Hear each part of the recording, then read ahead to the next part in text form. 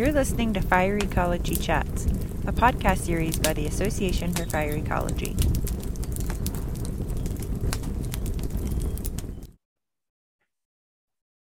Hello, everybody. My name is Bob Keane. I'm the editor in charge of the Journal of Fire Ecology. Fire Ecology, of course, has a unique situation in that it provides podcasts of many of its articles that come out each month. And today, I'm very excited about our guest. Kate Wilken is going to talk about drivers of understory plant communities in Sierra Nevada mixed conifer forests with pyrodiversity. Good morning, Kate. How are you?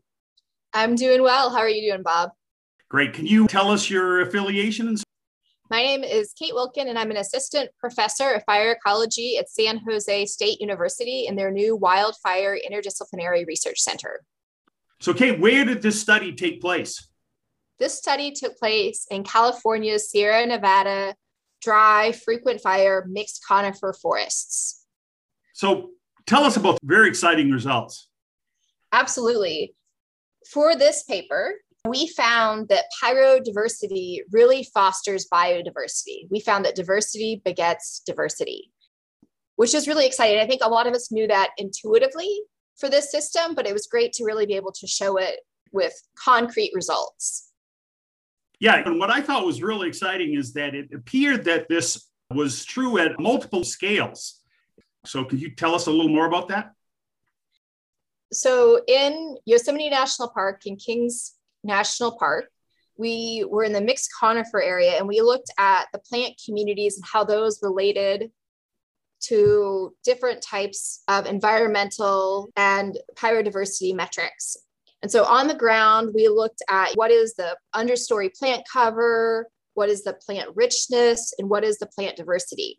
And ultimately, when we were trying to explain the patterns that we saw, the best way to explain the plant diversity included the type of climatic water deficit, the most recent fire history. But ultimately, the thing that had the most impact on plant richness was this pyrodiversity within about 50 meters of the plot. Yeah, that's incredible. And you know what else is incredible is, number one, the number of plots you put in. But I could not believe the number of times this area that you sampled burned. Can you tell us about what you mean by pyrodiversity? Absolutely. We were really fortunate to be able to work in wilderness areas that have had use fires since the 1970s. I know have been called many different things since. I think most recently they're called prescribed natural fires or prescribed wildfires. There have been more than 50 fires which exceeded 100 acres with mixed severity in these areas since the 1970s. Managers took a leap of faith and were able to persuade some people that they should be allowing fire to return to these systems. And so we were so lucky to be able to observe this natural experiment that some of our early fire ecologists really set up for us.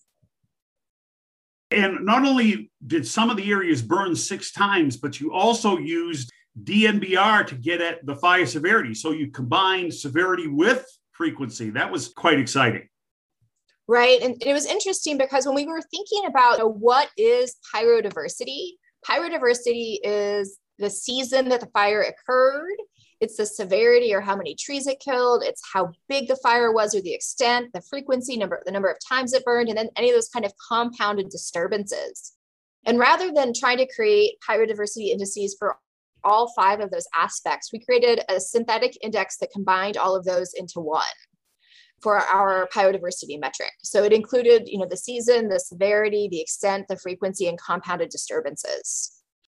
Tell us again what you measured for species to get at diversity.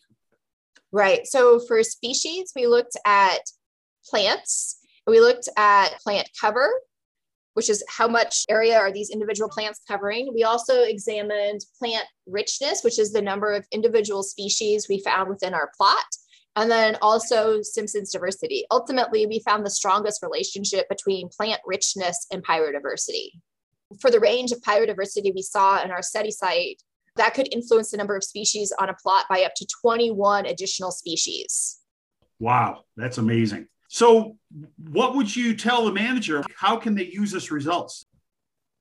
So for frequent fire mixed conifer forests, things that you can do to foster pyro-diversity will also likely foster biodiversity. So allowing fires to burn from, spring into winter, for example, planning for some mixed severity in these wilderness areas where we have some high severity patches adjacent to moderate or low severity patches. Things that you can do to foster all of that are just incredibly important. Yeah, it is. And I was real excited about the fact that the number of fires increase the diversity, because a lot of managers feel that having too much fire in the landscape is a bad thing. But I think you've shown that it is indeed a natural part of the community.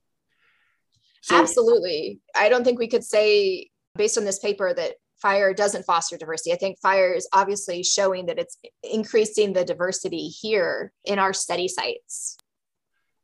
Thank you for getting on and telling us about your exciting paper. Kate, would you like to recognize any funding sources? Yes, the Joint Fire Science funded the first round of sampling in the early 2000s. Okay. Thanks, Kate, for a wonderful paper. And everyone, we look forward to the next Fire Ecology Chat.